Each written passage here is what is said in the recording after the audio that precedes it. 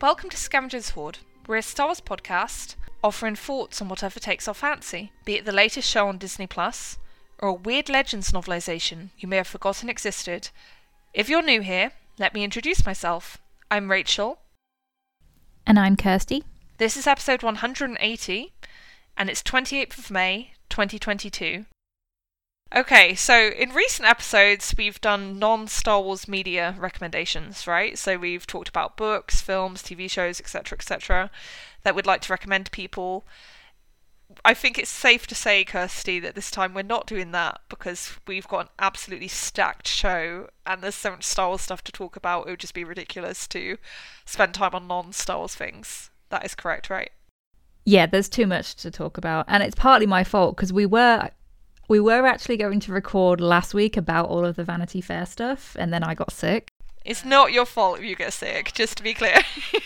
It just means there's a lot to cover now, and it already feels out of date because there's going to be all this stuff from Celebration too, and of course Obi-Wan Kenobi premiere. So sorry about that, guys.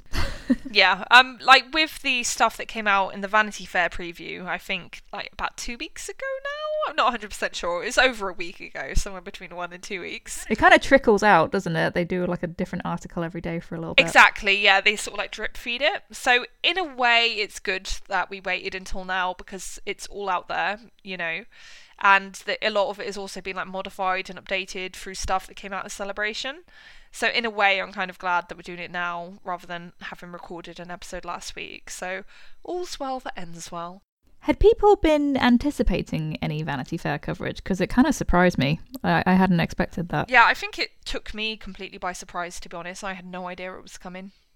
Yeah. I guess it makes sense because it's tying in, you know, with Kenobi, it's tying in with Star Wars Celebration. So when I like take a step back and think about why they're doing this now, there's logic there. But yeah, when it first came out, I was like, oh, there's a Vanity Fair cover story. Okay, cool.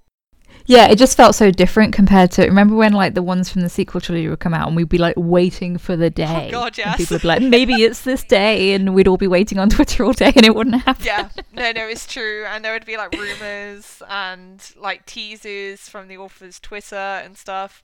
Yes, I think this is actually from someone we have met, Anthony Brosnahan, who is a very nice chap. And yeah, he does lots of the Star Wars coverage for Vanity Fair. So yeah, he's basically made it his specialist subject at this point.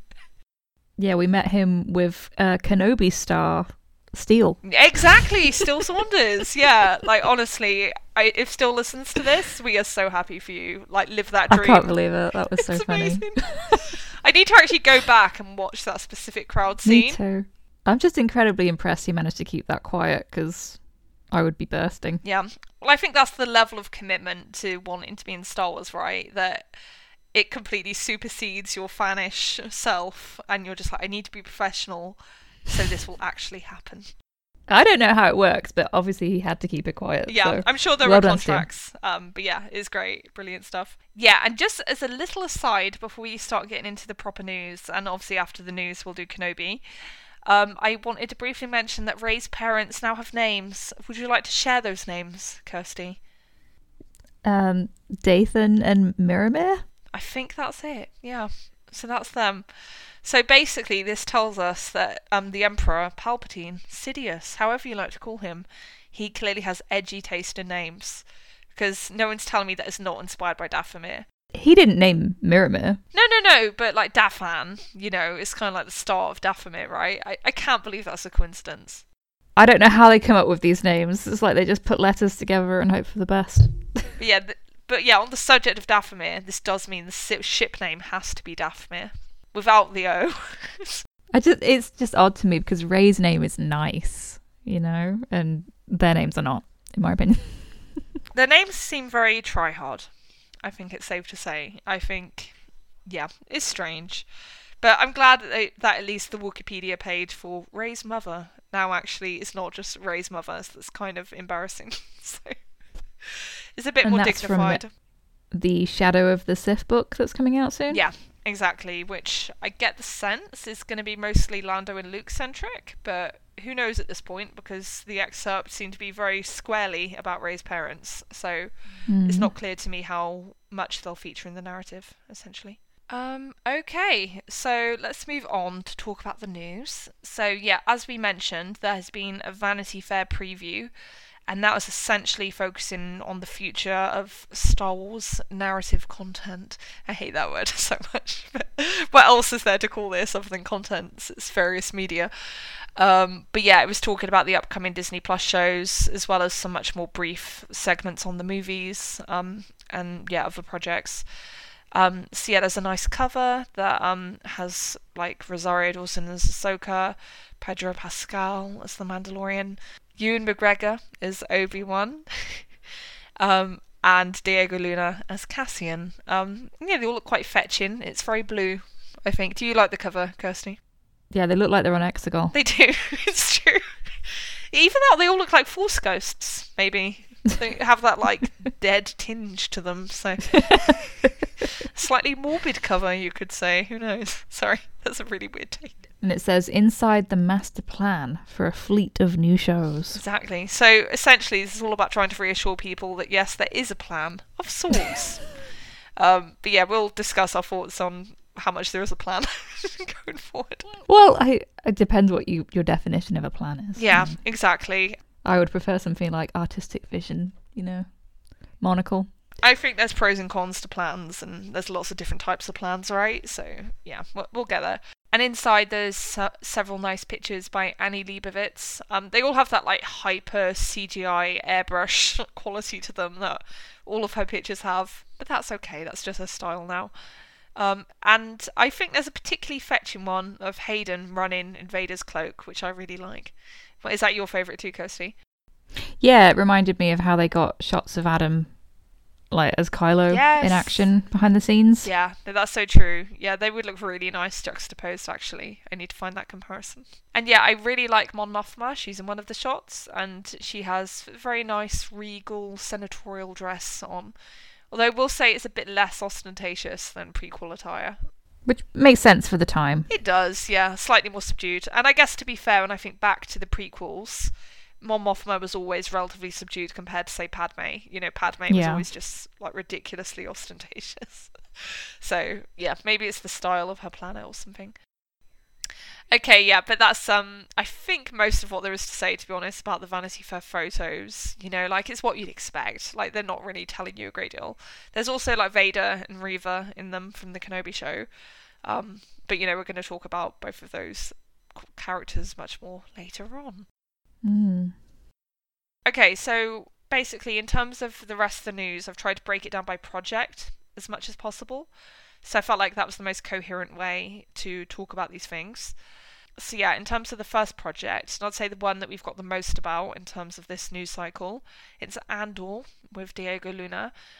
So we've got a first poster for that. We've also got a first trailer for it. And I honestly think this trailer is fantastic. I think it might be the best trailer for any of the Disney Plus shows. Do you share that enthusiasm, Kirsty, or are you a little bit more muted? No, I agree. I think it looks the best. Yeah. I don't know if it's like an effects difference or like how they're shooting things, but I just think it looked just more impressive to me. Yeah. My understanding of Andor is that they're filming a lot more of it practically, so they're going to real locations. So I'm not sure if I mentioned this on the show, but a friend last year was on a walking holiday in Scotland, and he actually came across a spaceship in the middle of nowhere in the Scottish countryside, and that was evidently for Andor, right? So that exemplifies how far they were going in terms of going to actual locations and filming there, to make things tangible. Yeah, it's nice. It kind of reminds me of the sequel trilogy era. Yeah, exactly. So I think that's a really, really great move because you can tell from this trailer that they really want to bring home like the gravity of the situation, right? For the rebellion and how frightening and scary it was to live through that time. And I feel it's much easier to convince of the stakes that people were living through if, people are actually in real surroundings rather than virtual surroundings. I feel like that must help. It's tricky because I'm not like an effects expert, and I know this is a bit of a contentious, like, hot topic for Star Wars fans because of like that contrast between what George was pushing with digital and then, because it's like a coded way for comparing the originals versus the prequels, right? Yeah. for sure. But to my untrained eye, this just felt more visceral and real. Yeah. And I mean, it's been very impressive what they've done with the volume, and obviously that's going to continue to improve. So I'm definitely not disparaging that, but this trailer just felt different to us, and I guess that must be the reason. Yeah, exactly. And I do also think, you know, there's other really nice qualities to the trailer. Like, they've clearly got really talented people involved. Like, one of the characters is played by Stellan Skarsgård, who's obviously a very high caliber actor. And they also had Fiona Shaw at the end. Fiona Shaw, exactly, who is like gravitas personified. Wow, she did kill that line delivery. It was great. And yet, and again, like, I just love the glimpses we get of Mon Mothma and her situation, because we'll talk about it a little bit. But in the Vanity Fair interviews and stuff, they talk about that character, and it sounds like she's going to be much more prominent than I had personally expected she was going to be. Yeah, good for Genevieve. Yeah, exactly. Get that role. Playing the long game. I'm interested to see how she's portrayed in this versus Rogue One, because obviously there was also like the juxtaposition between her and Saw and their approaches to the war. Yeah. And like that must come into play in a different way here, right? Like that's kind of what we know about her character. Yeah. Exactly. It seems like she is very much like in deep peril, you know, so it must have been a real tightrope walk for a senator in that time period, you know, when I'm sure there are many people who know that her allegiances are not with Palpatine. And yeah, they're constantly trying to sniff out any disloyalty or subversion of the ruling regime, and yeah, that must be a really terrifying position to be in. Has it been confirmed that Jimmy Smits's going to be in the show? I don't think it's been confirmed, but I've seen heavy rumours to that effect. Right. And I think after Kenobi, I would be shocked if he were not in it, especially if he was also in Rogue One, you know, so. Yeah, and, you know, we know that Mon Mothma is close to the Organas, maybe, I would assume personally as well as politically, but I don't know. Yeah, exactly. I feel like it would be weirder if he weren't in it at this point, you know. Yeah, so we have a little bit about the show in terms of what the vision is for it in the Vanity Fair article. So yeah, could you read out the first two paragraphs, Kirsty? Mm-hmm. That day in mid-2019, when Diego Luna was recruited for Andor, the actor remembers looking out the car window at the rooftops of the adjacent buildings, visualizing the tale about resistance-minded spies and near-death escapes. He was especially glad that Gilroy's proposal included details that resonated personally. Luna describes Andor as a refugee story, with desperate people fleeing the Empire at the full force of its power. It's the journey of a migrant, he says. That feeling of having to move is behind this story very profoundly and very strong. That shapes you as a person. It defines you in many ways and what you are willing to do. Gilroy breathes deep and reveals a little more about Andor. This guy gave his life for the galaxy, right? I mean, he consciously, soberly, without vanity or recognition, sacrificed himself. Who does that? He asks. That's what this first season is about. It's about him being really revolution averse and cynical and lost and kind of a mess. The story begins with the destruction of Andor's birth world, then follows him into adulthood when he realizes he can't run forever. His adopted home will become the base of our whole first season, and we watch that place become radicalized, Gilroy says. Then we see another planet that's completely taken apart in a colonial kind of way. The Empire is expanding rapidly. They're wiping out anybody who's in their way. By journey's end, Andor's path will be to block theirs. Yeah, and I kind of love that because I feel like that's making it clear that there's real like emotional stakes, you know, and motivation behind the character in this series. And I feel like that should be at the heart of any good drama series, essentially. You know, you need a character who's very clearly motivated to do what they're doing. And yeah, they're clearly setting up like the ultimate motive for Cassian, right? And yeah, it sounds like they're giving Diego a lot to work with as an actor, which is exciting to me. Yeah, the stuff about him being cynical and lost at the beginning is kind of reminding me of Jyn. So I wonder if that's going to add a bit more weight to how he relates to her in Rogue One. Yeah. Kind of like maybe sees his earlier self, which is interesting because the way he talks to her, he's like positioning them as different. Like, I've been in this fight since I was 6 years old, but this is kind of adding a bit more nuance to that. It's like, well, you might have been in the fight, but there were obviously stages where you felt that real despair and hopelessness. Yeah. You know, as opposed to a real drive. exactly. And in some ways as well, it's reminded me of the Tico sisters, because they were refugees as well. Their planet was destroyed. Yeah.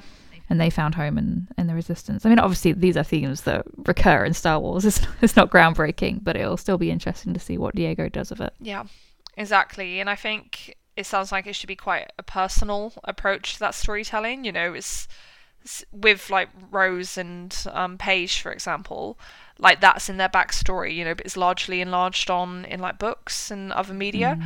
So I think actually seeing that story told on screen, that will be something a bit different. So yeah, I'm really excited to see that. Yeah. Yeah, that's brilliant. Was there anything else you wanted to say about Andor, like the trailer or anything else that came out about it? I don't think so. I only managed to watch the trailer once. Yeah. So I'll probably need to go back and... No, well, we've had a lot to do. Yeah, I think the only other thing I wanted to bring up, I don't know if the quote, unfortunately, is that, you know, Tony Gilroy, who I think is the showrunner for this, he did mention that, you know, he's trying to make this a show that is just a good show on its own terms, right? So it's not just good Star Wars, it's good drama, it's a good television series with good writing and like high caliber acting, etc., etc. And he like made a comment about how he wants this to be something that his wife could watch, you know, and his wife is someone who could not care less about Star Wars. And I found that really promising and really exciting because, you know, obviously I understand why people love it and get excited when they know that someone who's a big Star Wars fan gets involved with making a Star Wars thing, you know, like Favreau or Filoni. But I think that comes with its own limitations, you know, in terms of how you would approach telling a Star Wars story as a huge fan. Whereas I think if you come to it from a more outsider perspective, you can have a very different approach to storytelling and perhaps take more risks and do more interesting things. So yeah, that made me excited. Yeah, I've been quietly hopeful about this series since they obviously, you know, what Gilroy says is good news, but when they told us that like the people behind the Americans series were coming on board, and it was going to be kind of in that vein of like a spy thriller, kind of political machinations and stuff. And it seems like that's where they're going with it. Yeah. So if it can just be a good show in its own right that happens to be set in the Star Wars galaxy, I think that's really encouraging. Yeah, exactly. And quite different from anything else we've seen so far, which in my book is a good thing. We need to have lots of different kinds of shows. If this whole like Disney Plus thing is to be a success, right? All the shows need to have their own identity. Yeah, in a way, I think I'm quite surprised that they're calling it Andor, because obviously he's meant to be like the lead central character, and a lot of these other shows are named after the characters too, but it seems to be so much bigger than that as well. It's like about this period in time. It does. And they call it like, you know, he says it's a Dickensian ensemble cast, but to me that title doesn't entirely reflect that. Yeah, no, and I think, you know, watching the trailer, I do feel like Cassian was barely in it. Like, obviously you see him several times, you know, as you'd expect. Yeah. But I feel like Mon Mothma was almost as prominent as Cassian himself. So yeah, I do wonder if maybe there's a bit more meaning, you know, to the Andor family name than perhaps we're aware of at the moment. But yeah, I agree with you. Just based on what we know now, it seems like a slightly peculiar choice of name. But yeah, we will see. Yeah, so then another show that we learned more about is a new TV show that's coming called Skeleton Crew. And yeah, this, like really, the title and a lot of the official details first came out from Celebration. So yeah, could you read out the bit I've highlighted, please, Kirsty, which is from the official StarWars.com website? John Watts and Chris Ford relayed a few details around their recently announced series, confirming it will star Jude Law and debut in 2023. Called Star Wars Skeleton Crew, the series will centre around a group of children lost in space and be set in the Ahsoka The Mandalorian timeframe. It's the story of their journey trying to find their way home, Watts said. But he also conveyed one important aspect of the series. It stars 4 kids, but it is not a kids' show.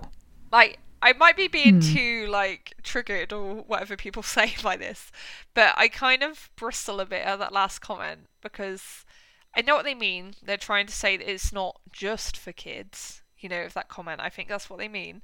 But I do also hate this, like, anxiety to make sure to, like, tell people, oh no, we promise it's not just a kiddie show. We promise adults can watch it too. It's like, look, all Star Wars is for kids, right? You know, and I know that's like become a bit of a cliche in itself now to say that, but I really do think they're family shows. Anyone can watch them, right? I mean, that's the idea. Exactly. So I don't kind of like that it's a bit defensive, the framing, you know? I wonder what it's like. What are you trying to say? Is it like Yellow Jackets? Like, oh my you're God. certainly not expecting a ton of violence. Wow. So you know what I mean? Like when they specify that, it's like it probably is a kid show. It's just adults can watch it too, and that's fine. Yeah, exactly. I bet it's going to be really kiddie, to be honest, and they're just trying to like appease people and make them feel better about watching it, because people will watch it because it's a Star Wars thing, right? So yeah. Like, to be honest, there's not much information here. There was a little bit more information in the Vanity Fair shows. So like casting children who were like 11 and 12 years old. I have seen people theorizing that it could secretly be related to Luke's Academy because it is within that time frame. Yeah. No, which is possible. And that's the kind of thing that they would probably want to reveal a bit later, right? Yeah. No, that's true. It could be like a situation where like maybe one of the kids has like force sensitive powers and ends up with Luke, or maybe they're all potential Padawans. Who knows? But yeah, like we have very little. Jude Law is a young Snoke. Oh God. well, he was meant to be very attractive at one point, don't you know? So the casting would work. Maybe that's what Palpatine was working so hard on in that lab, trying to create Jude Law. I don't like that I'm like this, but I'll just say it. Like, I kind of wish this won in that, like, Mandoverse timeline, you know, because... They are circling it a lot, aren't they? Wonder why. Yeah, there's a lot of stuff going on there. I feel like... Didn't you mention, Kirsty, that this might be a replacement for Rangers of the New Republic? So obviously that's completely cancelled and it's just being forgotten as an embarrassing mistake now. Well, I guess it depends, like...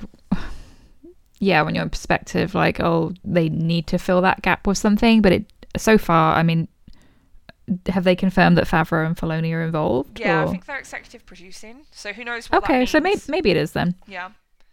And it is in that timeline, you know, that they're obviously heavily involved in. So you mean you would expect it to be part of that, like, shared universe when they eventually do, like, a crossover thing? I feel like it. I suspect that's where it's going. Yeah. Okay. Mando could show up and be a hero. Exactly. Might get creepy CGI Luke Skywalker appear at some point. Oh no. Well, if they are related to Luke's Academy. I don't think we've seen the last of him. I'm just bracing myself for more. Yeah. No, exactly. So just, be prepared. But yeah, it's like name checking, like ambling coming of age adventure films of the 80s. That was a remark from Vanity Fair. Yeah, it does sound fun. I'm sure it'll be cute. But yeah, it's the sort of thing where we know so little, it's hard to pass judgment right now. So yeah, we will see. I think, is John Watts known for anything besides those new Spider-Man films? Because I haven't seen all of those. I think he maybe did a small indie before he did the first Spider-Man film. And is Chris Ford his writer or producer? Let's find out. I don't recognise that name, so... Chris Ford, he's written Chaos Walking, he wrote Spider-Man Homecoming. So he's collaborated with John Watts before, basically, on that Spider-Man Homecoming film. He also wrote Robot and Frank, that I really want to see. I know that sounds really random, but it's meant to be quite good, apparently. It's about an old man and his robot companion, so, yeah, I want to check that out. But yeah, no, it's, you know, to be honest, I don't think much about John Watts as a director. I've seen his Spider-Man films. They're fine. You know, there's nothing wrong with them, but they're, like, completely unremarkable, so... I won't pretend I'm hugely excited for this, but again, I'm going to give it a chance. You know, we've got nothing to go on. So, yeah, good luck to them, basically. And especially good luck to the children that they cast, you know. I think it's great that they're going to have a more child-centric show. And I just hope that everyone is, like, nice to the child actors and is not shitty, because Star Wars fans can be so awful to children who join the franchise. Yeah, that's true. So I'd seen people, because there were rumours about John Watts doing something with Star Wars, I'd seen people kind of theorising, oh, maybe that's the Kevin Feige project that we still know nothing about. Yeah. But I'm guessing it's not, because they would have mentioned him in tandem with this, right? Yeah, exactly. No, that's completely separate, because this is a TV show and the Feige project is a film. So, well, supposedly, but yeah, who knows? Where are the details about the movie? Exactly. It's not being discussed right now, so who knows? So next up we have more information on the Acolytes from Vanity Fair. Yes, we have like an interview of Leslie Headland from the magazine. Could you read out what there was in here about this, Kirsty? Mm-hmm. To ensure, Star Wars will need new actors, new characters, and a new era, vaulting away from the timeline as we know it. Another upcoming series, The Acolyte, reportedly starring Amandla Stenberg, aims to do that. The show is in the casting phase, but the writing is largely complete, says showrunner Leslie Headland, co-creator of the time-looping Netflix show Russian Doll. She's been planning it for 2 years, mostly from the confines of her home. Her dog and cat, who peek in curiously from the background of Zoom conversations, are certainly steeped in the concept of the galaxy's High Republic era, she says, but casual Star Wars fans who haven't been following the recent novels and comics might still be unaware. The Acolyte, Headland says, takes place roughly 100 years before The Phantom Menace. A lot of those characters haven't even been born yet. We're taking a look at the political and personal and spiritual things that came up in a time period that we don't know much about. My question when watching The Phantom Menace was always like, well, how did things get to this point? How did we get to a point where a Sith Lord can infiltrate the Senate and none of the Jedi pick up on it? Like, what went wrong? What are the scenarios that led us to this moment? Headland describes The Acolyte as a mystery thriller set in a prosperous and seemingly peaceful era when the galaxy is still sleek and glistening. We actually use the term the Renaissance, or the Age of Enlightenment, she says. Jedi were not always ascetic monk-like figures, living selflessly and bravely. The Jedi uniforms are gold and white, and it's almost like they would never get dirty. They would never be out and about, Headland says. The idea is that they could have these types of uniforms because that's how little they're getting into skirmishes. See, that's interesting because to me that's not really how the High Republic is. So is there going to be something... They're constantly getting into skirmishes in the High Republic. And they are very selfless. Yeah, no, exactly. So to be fair, I do think this is considerably later than what we've got from the High Republic so far. If for those books, they're like 300 or 400 years before Phantom Menace, whereas it's only 100. So, I think this is probably accurate to this specific era that the show is set in. I wonder if Yoda's going to be a part of this, and how does his character evolve to get to the point where he is in the Phantom Menace and then going on to the original trilogy era? He just sees so many different rises and falls, and how does that shape him as a person? Yeah, I am curious about whether they're going to use Yoda much, if at all, because so far in the High Republic books, etc., he's been mentioned. I think there's been maybe a few scenes, and perhaps he's in the comics a little bit more, but he's really been a very peripheral figure. He's important, obviously, in the Jedi Order, but they're keeping him out of the storytelling for the most part. So, yeah, I do wonder if they'll do the same in the Acolyte, or if he'll become more of a central figure there. I'd be surprised if we didn't see him at all. I think we'll see him for sure, because he's going to be the one familiar thing in that show. And yeah, obviously Star Wars love their familiar anchors and stuff in these series. And is it going to end with Sidious killing his master? I feel like it's too early, because it's 100 years before Phantom Menace. That was before Palpatine / Sidious was even born. So, how do you know that? So I think, do you know how old he is? Yeah, I think he was about... Let's find out. I think he's in his 70s at the time of the Phantom Menace, if I remember correctly. How do you know, though? Because he was masking as he's the Sith Lord, so... He has a canonical birthday. Oh, well, not a birthday, but a birth year. They can ignore that stuff whenever they want, though. But canonically, at the moment, he was born 84 BBY, which I think is before the Battle of Yavin. As things stand at the moment, who knows, they might double his age or something so that he can appear in Acolyte. But based on what we know at the moment, he will not appear in Acolyte because he did not yet exist. But that's not to say Plagueis couldn't. Plagueis could show up in some garb. Because the thing is, this show is clearly going to be about dark side forces being at play in some respect, right? So there will be Darksiders. It's just a question of whether they're all original characters, or whether it does segue into, the mythology we know about the backstory to the dark side in the prequels, where Plagueis is involved and stuff. Because, I don't have it here, but another really interesting quote from Leslie was basically saying, I would not touch the Luke Skywalker timeline with a 10-foot barge pole. Oh, thank God. Yeah. An intellectual. Exactly. It's with taste. You're making good choices. Well done. It's probably put off by the fandom responses to it all. Oh, 100%, I'm sure. And I think that's really exciting, because then it just means she has a wide open playground where she can build up all her own characters and all her own dynamics and fill in what's basically an unknown part of the history at this point. You know, telling an original story about that part of the Star Wars history. I think that's interesting.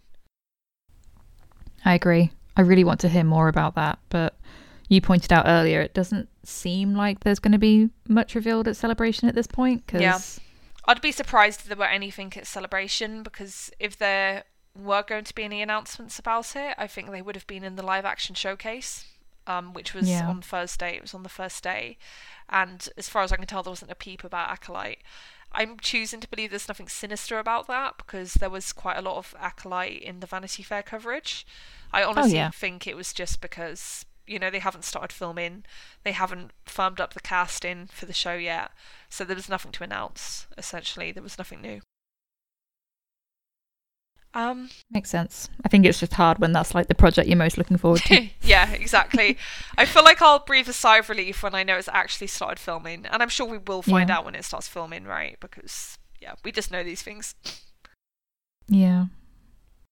So then there have also been some, how shall I say this, provocative comments from Kathleen Kennedy over the I don't think she meant to be. I don't think she means to be at all, but they are. You know, people are talking about them. So she made some poor choices of words, perhaps, in the Vanity Fair article talking about Solo and about the choice to recast Han Solo in that film, you know, and the lessons learned from that. Could you read the excerpt I've highlighted, please, Kirsty? Yeah, before I read it out, though, I will point out that it's not explicitly stated, at least in the quotes that they use from her, that she's talking about Alden specifically. Yeah, that stuff is kind of embellished by the writer themselves. Yeah. So we don't fully know if that was what she was being that pointed about, or if it was just like a more general statement. Yeah, that's true. And that's the nuance we need. I do remember Romance Gate from Concept 2017. That was a dark time, and it showed the importance of framing by journalists. So that's a really good point, so thank you for making that. Okay. The 2018 movie Solo explored Han Solo's younger years, with Alden Ehrenreich taking on the role of the smuggler originated by Harrison Ford. The film has its admirers, but it made less at the box office than any other live-action Star Wars movie. Solo's swagger might be too singular for another actor to replicate. There should be moments along the way when you learn things, says Kennedy. Now it does seem so abundantly clear that we can't do that. So the question is, what was she talking about when she said we can't do that? Yeah. Like make movies about existing characters? Or definitely recast doing a lot of them? that. This is the thing. Because even if you say it's about the recasting, that's not entirely true, because we have a show. They've literally got a recast showcase out right now. It's like wall-to-wall recasting. Yeah, several characters recast. Yeah. Oh my god. And the thing about Solo is I know it's been discussed ad nauseum, but like there are maybe several reasons why that didn't do as well at the box office as they hoped. Yeah, no, exactly. I feel like, yes, there were commentators online who were complaining about Alden perhaps not being a perfect physical likeness to Harrison, you know, but I feel like most people who went into that film and watched it in good faith would acknowledge that Alden gave a really good performance as that character, you know, because I'm personally of the opinion that physical similarity is less important than the ability to embody the spirit of the character and deliver a good performance. And I think Alden did both of those things admirably. So, yeah, again, it's hard to draw clear conclusions from this statement because, again, there's a lot of editorializing, as Kirsty pointed out. But I think if this is like a comment about the decision to, you know, recast a key actor like Alden in that film, I think it's a shame, because I don't think that was what caused Solo to fail by any stretch of the imagination.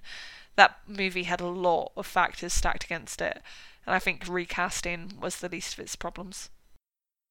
I do think it's a real shame if that is the case, as you say, and obviously you have to put it in the context of what they've decided to do with Luke, with, I don't even know what you call it. It's not deep fake, is it? I mean, I don't know.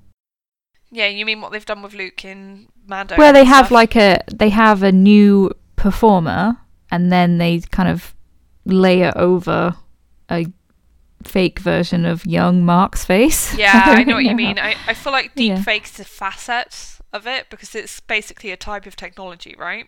But I don't think it's the only technology they use to reproduce the likeness of Mark Hamill. But yeah, that's clearly what they've started doing, and I'm not a huge fan. Can we just briefly segue to talk about the cold, bold fear that went for both of us when they brought out Harrison Ford at Celebration on Thursday? Because with this in our minds, we were like, holy shit, they're going to talk about doing this creepy CGI thing with Harrison, aren't they? They're going to bring back a young, creepy, deep fake Han Solo. Oh god, oh god, oh god! And then they did. I hadn't paid attention to like the name of that panel, so once I heard that it was about Lucasfilm as opposed to Star Wars specifically, I was like, oh, okay, so it's Indiana Jones. That makes more sense. Yeah, exactly. It was such a relief. It was great. It's like, oh god. But she's, speaking of Indiana Jones, I think in that same interview, Kathleen Kennedy was saying, she was pointing it to him as an example and be like, well, we wouldn't do an Indiana Jones thing without Harrison Ford. And it's like, well, they have. Isn't there a whole TV series about young Indiana or something? There absolutely is. And then at Celebration, Kathleen Kennedy was asked more questions about this. And Games Radar asked her a question that's particularly relevant. Could you read out that interview and her answer, Kirsty? There were some quotes before this from yourself implying that we won't see any more characters recast with younger actors. I never say never. It's certainly not something that we're doing with any intention right now. We're still talking about Lando with Donald Glover, for instance, but I don't think we would intentionally just look back at some of the characters like Luke and Leia and whatnot and decide arbitrarily to do a story. There would have to be a really strong reason why. Again, sorry for Obi-Wan Kenobi spoilers, but we do have Luke and Leia in that, and Leia played a surprisingly central role in those first 2 episodes. So. Yeah, and it's weird to me because... I'm trying to, absorb what she's actually saying, so the language is quite confusing. And to be fair, I don't think she's being deliberately obtuse. I do think it's just, she's answering a question offhand, so you're not always going to phrase it with the utmost clarity. But it does suggest to me that she's not barring the possibility of recasting characters like Luke and Leia at some point, which then would seem to contradict that earlier statement to Vanity Fair, right. So God knows. It is a bit confusing, so that partly that is making me wonder if the quotes from Vanity Fair were taken out of context a little bit. Yeah. Or if she was just speaking without really thinking about what she was saying, because I got quite defensive on Alden's behalf at that point. I was like, he is not the problem with that movie. Everyone else did, and that's why there's been this... people have been paying attention to this quote because a lot of fans were like, hey, wait a minute, that's not fair to Alden. So, yeah, it'd be interesting to see what they do there. But the fact that she confirms they are still talking to Donald Glover, it's like, so there is no problem with recasting. Obviously, you want to get it right. You want to make sure that these actors are in a position to give a strong performance, but it doesn't have to be like an imitation. They can put their own spin on it. Yeah, exactly. It's like, as far as I'm concerned, I think, I don't know, in 5-10 years, who knows, they tell a story about Luke's academy, and they want to do that in live action with a young Ben Solo, etc. I would hope to God they would recast Luke.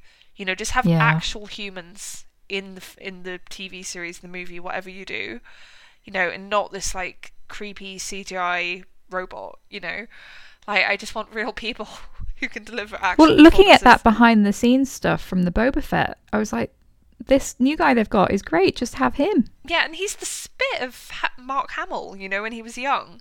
So in terms of people who are precious about physical similarities, you've got a guy who looks almost exactly like him without any CGI modification.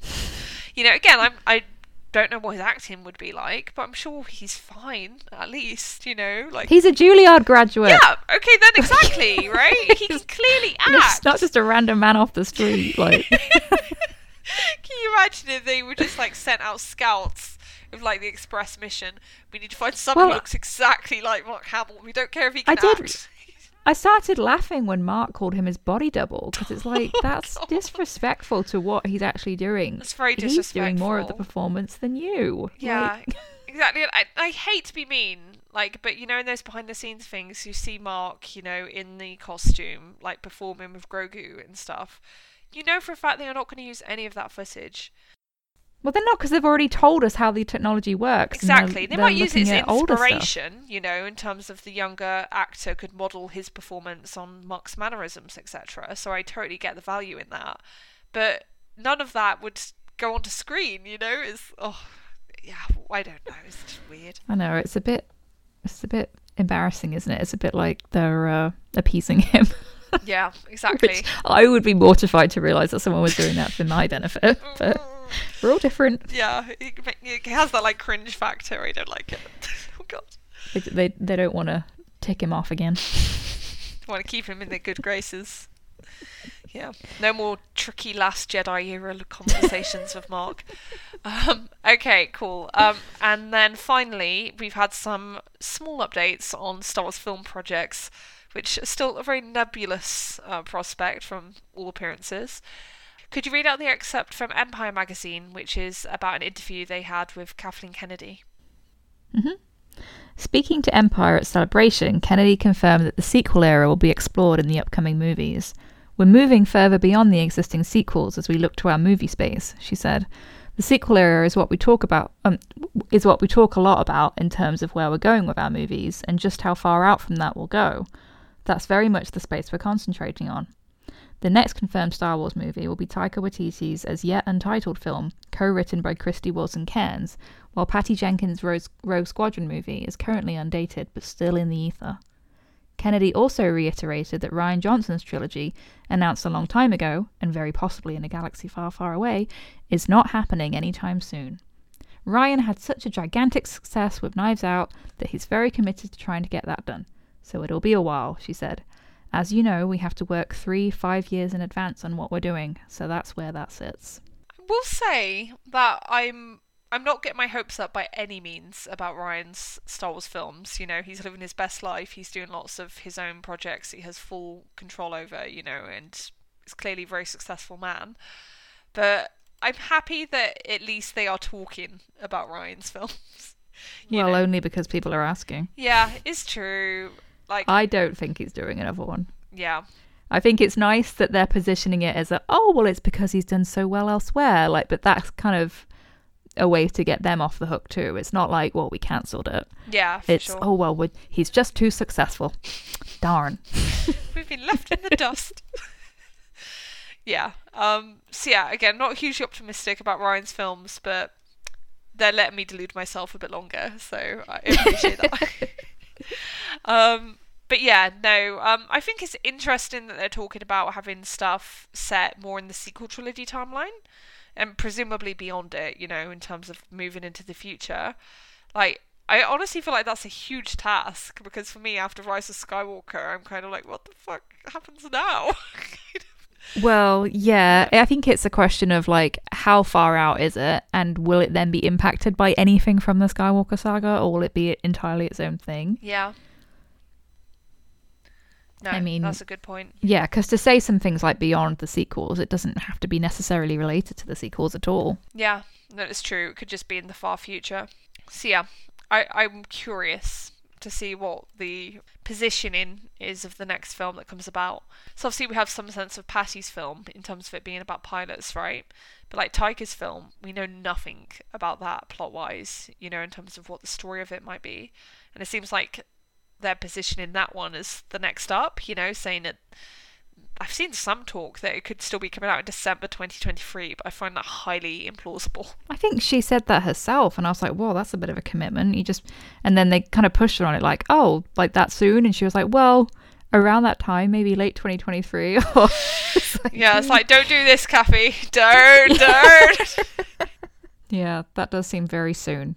Yeah. I mean, I don't, you know, obviously it's been done with Thor for a long time, but like, is this going to be his next project then? Or like, aren't we getting more of Our Flag Means Death? And, you know, he's got all sorts of things going on. Yeah, exactly. Taika's another one of those people who's like a million different projects at any one time. So, yeah, I'll believe that his film is happening when I see it happening, basically, in terms of when we get announcements. Approach to all of it. Yeah. You kind of have to think that way, don't you? You know, you have to be like, I'm at peace with this. I accept that I know very little, and what will happen, and what won't happen, won't happen. And I'm at peace with that. So, yeah, because this next quote that you've got about future films from Vanity Fair. I didn't even see this part where they ask her about the Kevin Feige one, and her answer is really non-committal there too. Yeah, and the thing is, right, I would say that the answer about the Feige film is even less promising than the answer about the Ryan stuff. I mean, I'm fine with that, honestly. Yeah, but no, same in terms of priorities. I think it's so funny that they kept announcing things, and it's like, what's the point? I know. And the thing is, though, recently, so I think Michael Waldron, who wrote Doctor Strange and the Multiverse of Madness and worked on the Loki series as well, yeah, he has said in recent interviews, so like as recent as this month or maybe last month, that he is working on the script for Feige's film right now. You're right. Christ knows, basically. So let's just not. I mean, I know we're here discussing them, but I think the lesson to take away from it all is to not pay that much attention to the things they're saying, because it's all fluff. It's all like, oh yeah, we've got various things going on, and it's all vague. I think especially until Kathleen something's Kennedy actually out there. Yeah. It's like, fine, whatever. I think Tony Gilroy and Leslie Headland, they're clearly talking about like concrete things, right? Because their shows are quite far along. But yet, in terms of everything else, it's like, just don't even bother. It's like, just ignore it. Yeah. But yeah, it's still fun. I still enjoy talking about that. So yeah, thank you for going on that journey with me, Kirsty. No, I agree. I find it interesting too when it comes out. It's just like you say, things don't quite line up with other things that other people have said. And... Yeah, exactly. I think that's why it's good to like take it all like in good fun, right? And just be like, it's all good. Yeah, I think for a long time I was like, I really, really want Ryan's Star Wars project. And don't get me wrong, I would still love it. Yeah. I'm always going to be interested in the idea of him telling another Star Wars story. But we can see that he's got other things going on. And really at this point, I have to wonder how much appeal a Star Wars project does have to someone once they get to a certain point in their career. Yeah. Exactly. I think they'd have to offer him a very, very high degree of creative control and non-interference, which I'm not sure they would. So, yeah. At this point, it does feel like Disney are kind of holding the reins. Yeah. For sure. But yeah, we will see. I will just end it by saying that I do think Star Wars' main home should always be on the big screen. I think it's inherently cinematic. And I'm really enjoying a lot of the TV stuff, particularly Kenobi, which we're about to talk about. But I do think films are incredibly important to Star Wars. So, yeah, whenever the next one comes, I will be there for it. I'm very excited for it. But right now, I have no confidence that we will get another Star Wars film by the end of 2023. I'd say right now that seems highly implausible, given what I know about production timescales. But who knows? I might be surprised. So I feel the same, and I don't think we're alone in that. I think a lot of fans are feeling that, and missing Star Wars films, but also just missing the feeling of anticipating one. Yeah. Because it's okay to wait a few years, isn't it? For sure. That's part of the fun, but like just to know there are more coming. And I think ever since like Disney obviously decided they were going to launch a streaming platform, and then they needed content to fill it up with and keep it going and ensure that people would stay subscribed and get more subscribers. That's where their emphasis is going to be. And after the runaway success of Mando and Grogu, that's, it's like, well, then you need to make more. Yeah, exactly. I can't blame them, for really doubling down on all the TV stuff. Obviously, Disney Plus is very, very important to Disney right now. But yeah, I just love my Star Wars films. So I hope they go back there when they have a really good plan and a really good script for a Star Wars film. Okay. But we have obviously spent a lot of time talking about the news. It needed to be done. I'm glad we've done it. But let's talk about Kenobi, which I know we're both excited to talk about. So yeah, as of recording, we have had episodes 1 and 2 because they both released at the same time. And yeah, they actually released them a bit earlier than they'd initially promised, right, Kirsty? Yeah, well, I was just kind of watching on Twitter some of the reactions from people who were lucky enough to watch the world premiere at Celebration. And I was watching an episode of The X-Files. And I was like, oh, Obi-Wan Kenobi is up. I'm going to switch to that. And it was around 9 p.m. and I'd been expecting to wait until midnight. So it was like a little bonus. Yeah.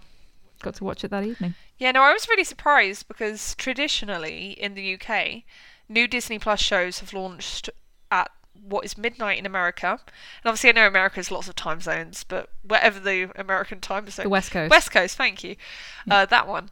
And that is usually 8 a.m. in the UK, which is nice. It's a nice sociable hour to watch something before work, you know. And I got up, and then, you know, checking Twitter, I realised that everyone had already watched it because they're obviously in America. And I was like, closed down Twitter, you know, so they didn't want to have everything spoiled. But yeah, I watched it first thing in the morning, and I thought it was wonderful. I really, really enjoyed those first 2 episodes. And I think it's safe to say this will be a spoilery discussion of those episodes. I strongly doubt anyone listening to this has not seen those 2 episodes of Kenobi. But yeah, if you haven't, turn back now, because we're about to discuss everything in considerable detail.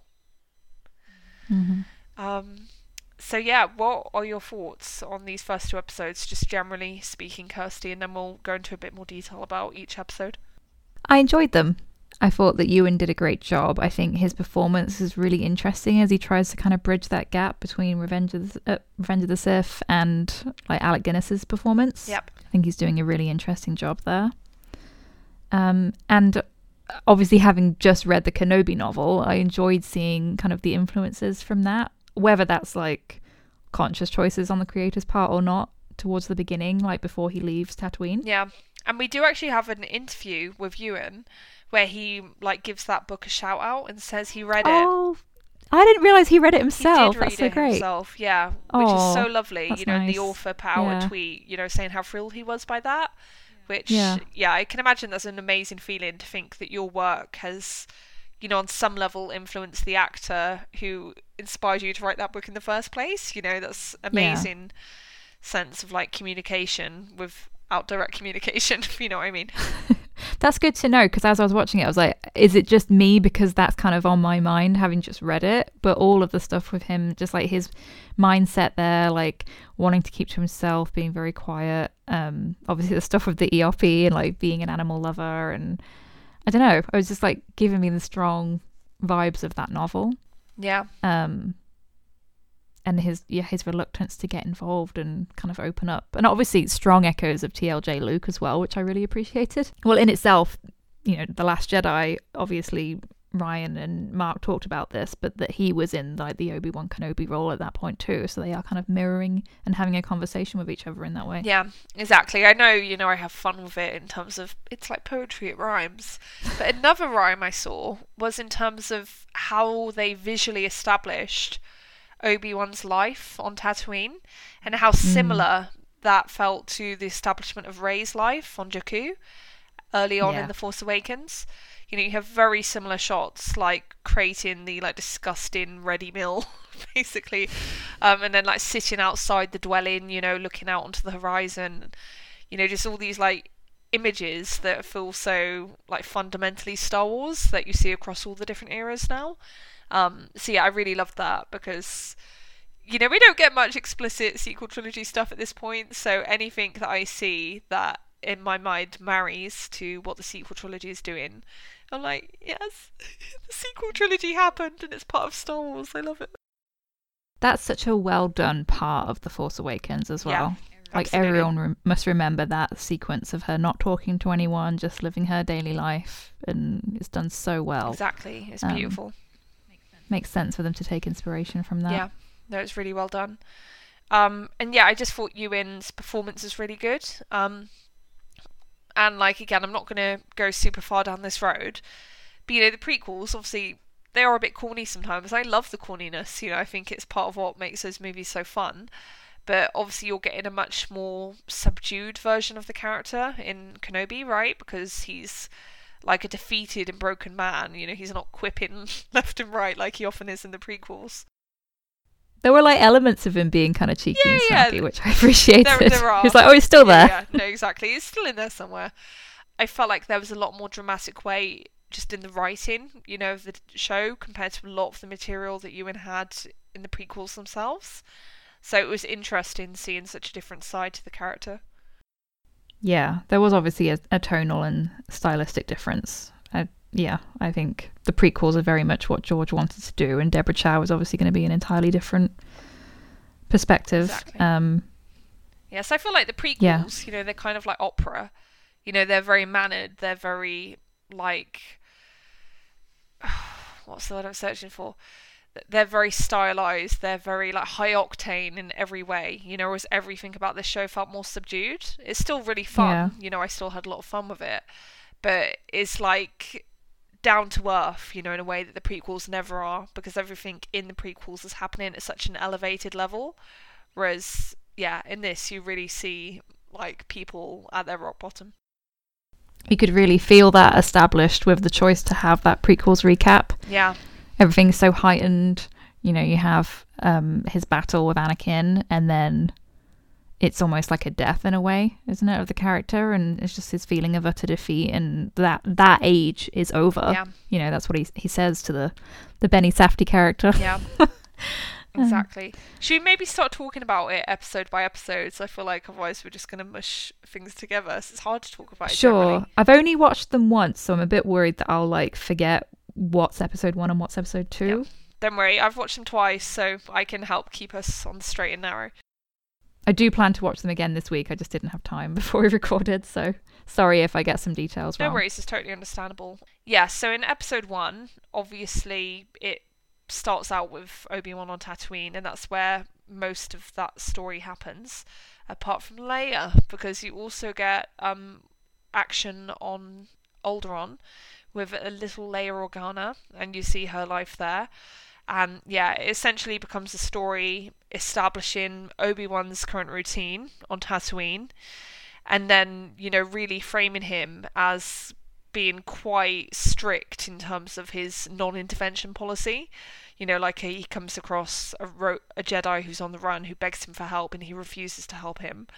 And then when Leia's kidnapped, Leia's parents beg him to go and find her, and initially he refuses, but then he's compelled to. And yeah, I just thought it was such a good choice to really acknowledge, you know, those concerns that I think I've personally seen quite a lot of, about, well, how can you have a Kenobi show when Kenobi really should just be on Tatooine throughout this whole time period, right? Because his duty is to Luke. And I felt like they didn't shy away from that at all. They actively used it as a story point, and they really fleshed out his thought process and his reasoning behind both not doing anything initially and eventually ending up, like, you know, going after Leia, you know, scratching that Jedi itch, if you will. If I was going to be real nitpicky, and I don't know if other people have been talking about this, but like, maybe they could have suggested that Yoda could help out. It's just like he's just chilling on Dagobah. They've completely forgotten about him. Yeah, that's true. I guess it's probably logistical reasons in terms of Yoda's ability to carry a 10-year-old child compared to adult man Obi-Wan Kenobi. But like, Yoda could have come and babysat Luke for Yeah, it. that's true, actually. Can you imagine it that Luke might see him through the binoculars and be like, Uncle Owen, why is that little green thing watching me? He could like cosplay as a Jawa. That is a brilliant suggestion. Oh my god. Yeah, well, you see, if they really wanted to go for verisimilitude, that's clearly what they should have done. So, missed opportunity. This is my CinemaSins moment, my God. sorry. Yeah. Plot hole. I would love to see Kirsty's CinemaSins. That'd be amazing. But yeah, I feel like there is so much to talk about here. Oh my god. I know. Yeah. So yeah, like Obi-Wan, he has a really dead-end job, doesn't he? Like, just... And that actually surprised me a bit, because in the Kenobi novel, he doesn't have a job yet, right? So he's just arrived. I guess he has a bit of savings, who knows? He clearly has some money, so he's buying a bunch of supplies.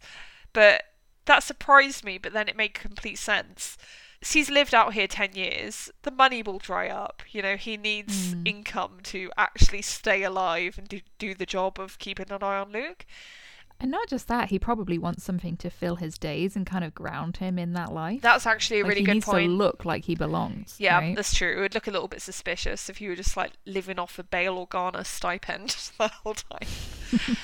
Yeah, so that's a really good point. And yeah, what did you think about the dynamic between Kenobi and Owen Lars? Oh, I really liked that. Yeah. I thought they both did a great job. Same.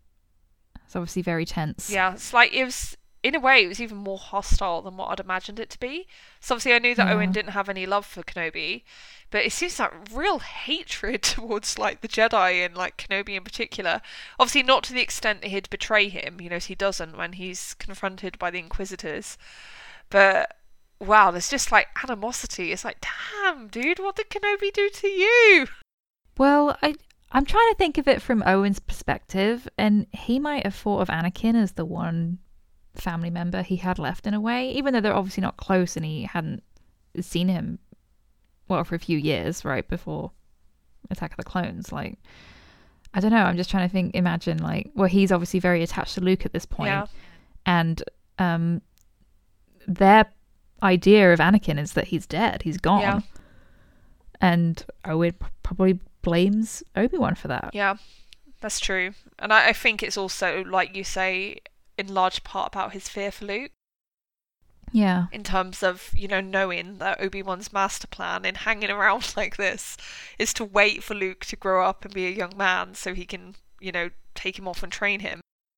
Which is so interesting to me because when I watch the original Star Wars, and I know there's going to be a certain amount of like massaging the meaning behind things as they kind of, retcon is a strong word, but as they evolve the story, I always kind of understood that version of Obi-Wan, like his impulse to train Luke was so that he could take on Anakin as his successor and do things differently. But at this point, he doesn't think that Anakin's even alive. Yeah. So does he see Luke as like someone who could confront Palpatine directly? Yeah, that's a really good point. Yeah, I'm really not sure what the game plan is. You know, I feel like I'm not even sure Obi-Wan knows. I feel like it's a very nebulous hope in terms of, like, we don't know exactly what this boy will do. But yeah, because he wants to train Luke, but he's not at all willing to meet that other Jedi where he's coming from. Yeah, exactly. It's like, why are you pinning all your hopes on this 10-year-old boy who you're not even aware has the Force? I wonder if it relates to that Chosen One thing, where people are kind of unclear whether that's Anakin or Luke in the end. Exactly. And I will say that, you know, if you think about the difference between Kenobi as portrayed by Ewan in these early episodes and then the Kenobi that meets Luke in A New Hope, like that older Kenobi, he's very steadfast and he seems very calm and composed. You know, like he is aware of some sort of plan, you know, and he's completely at peace with everything that happens because, you know, he knows there's some sort of greater purpose to it all. So, again, I'm extrapolating. We haven't seen the whole of this show yet. But I kind of am wondering if over the course of this show, we're going to get a sense of Kenobi having, like, the picture clarified for him, you know, in terms of what's to come.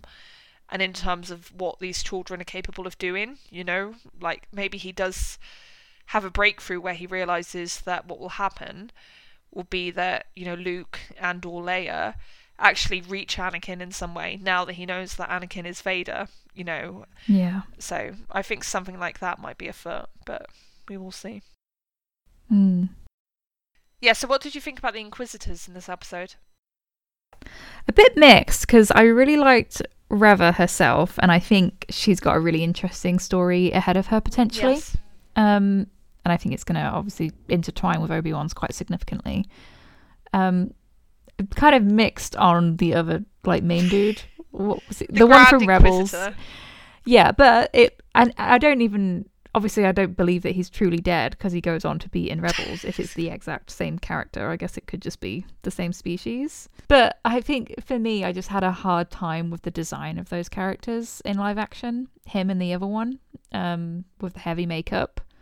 It's not like it's bad. Yeah. I just think, in contrast to Reva, who just seemed so much, I don't know. I have a human bias in these live action. I think it's the same with Ahsoka. I just think some of the designs don't quite translate for me. Yeah.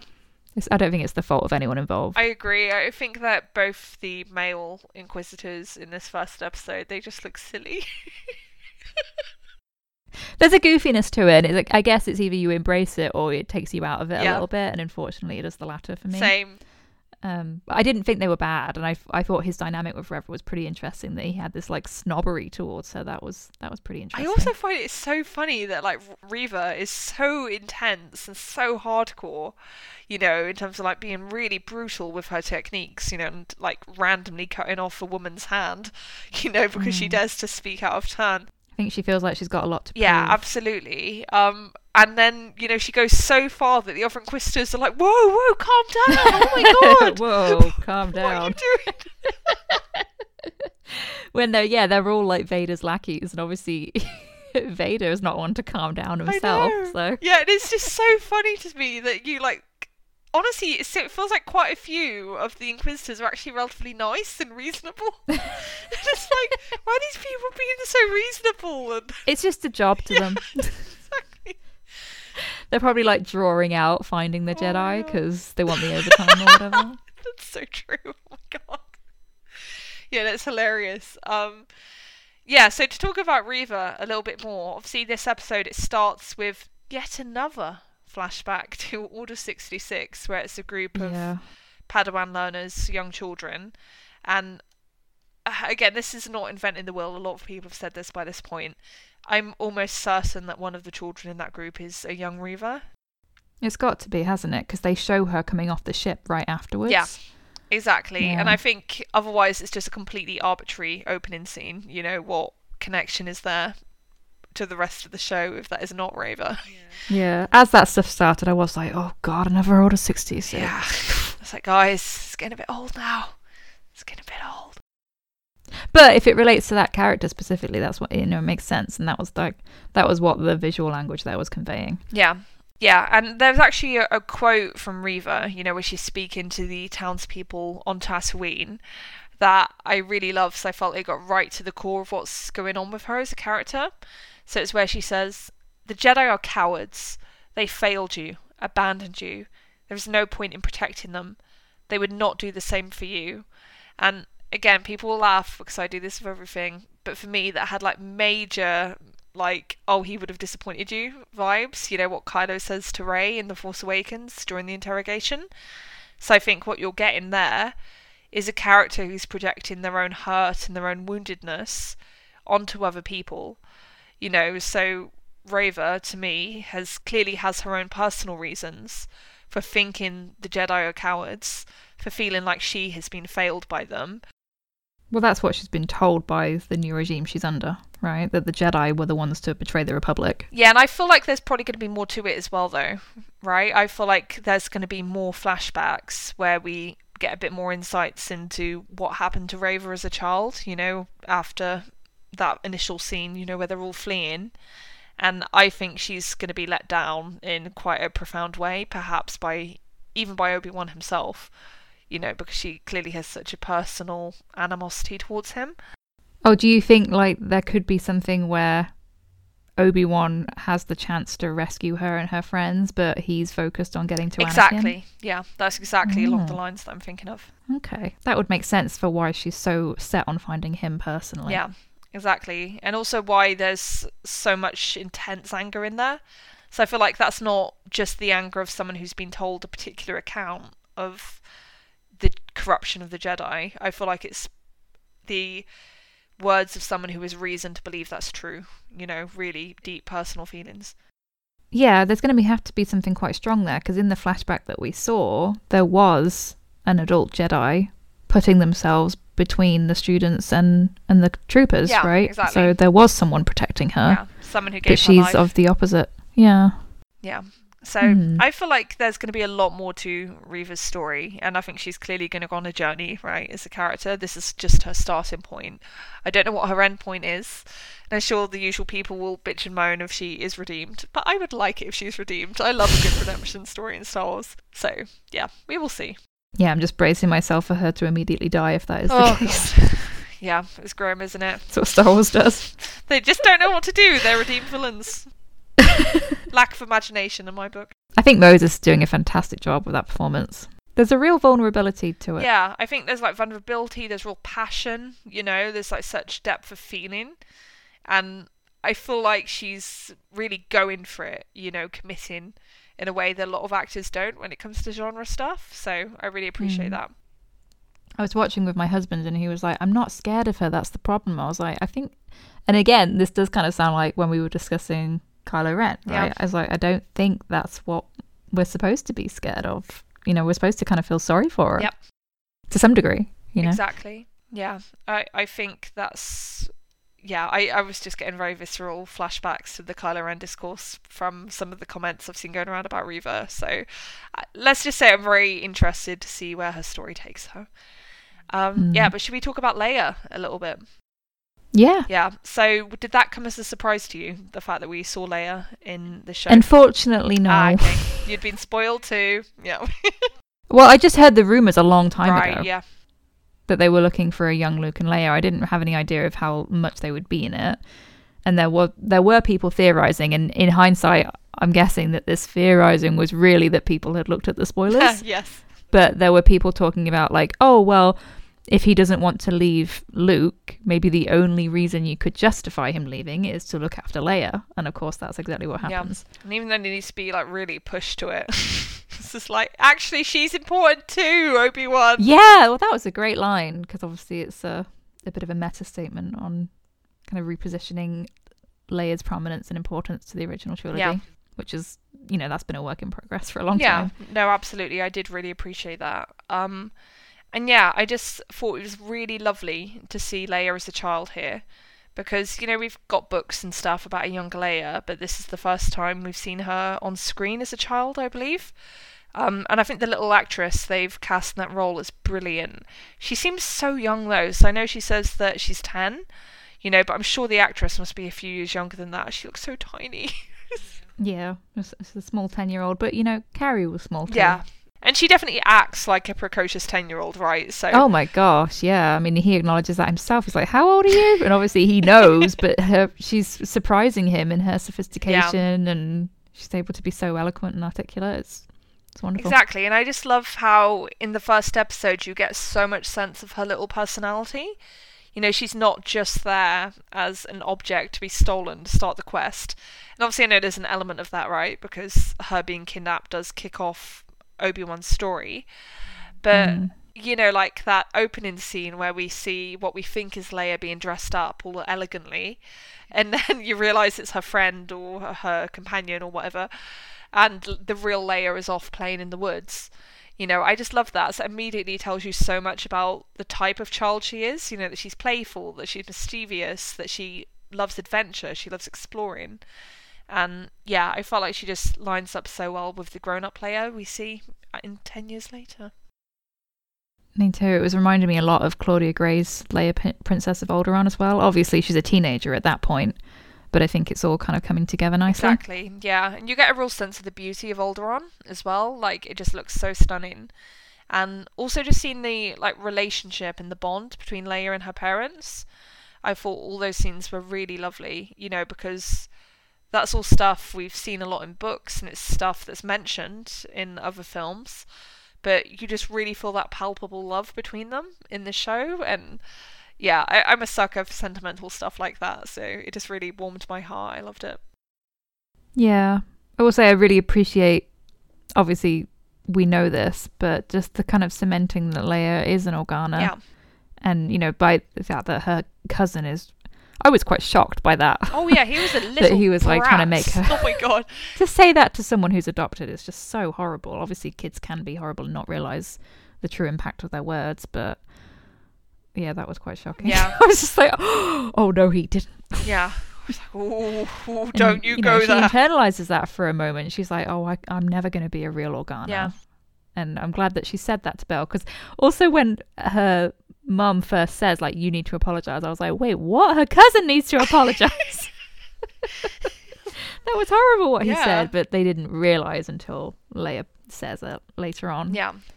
What it was that provoked her. Exactly, and she was very justified in my opinion in her response.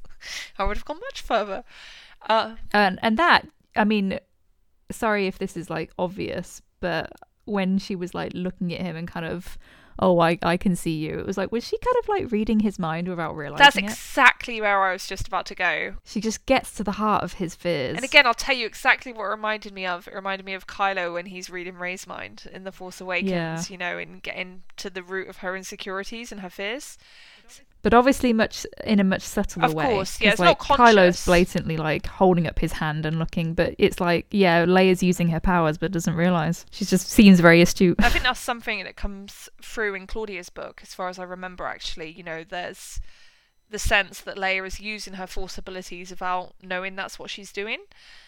Just like an extra level of perceptiveness, perhaps, you know, and we definitely see that here. So I thought that was really cool.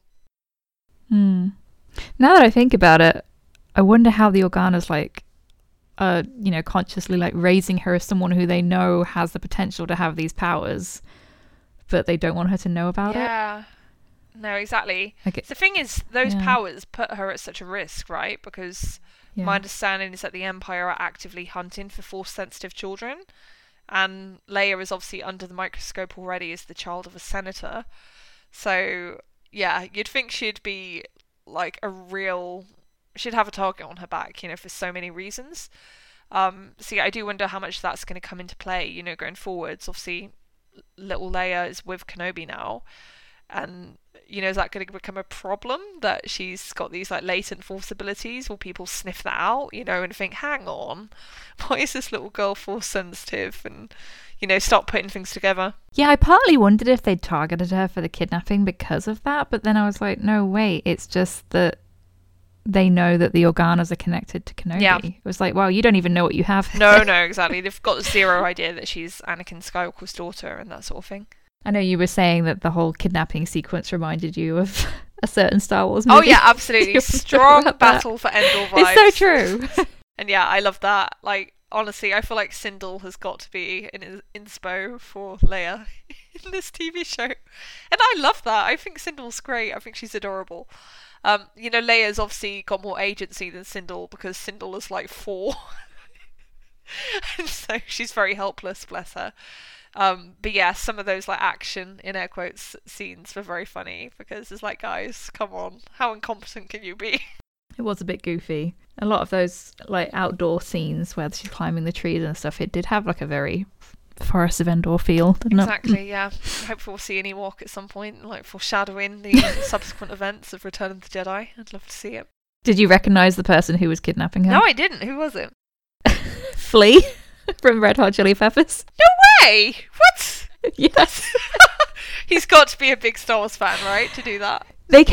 I think so. They were like teasing, like they were obviously showing him like from the back, like watching her, yes. Right? And then as soon as they revealed his face, I was like, oh my god.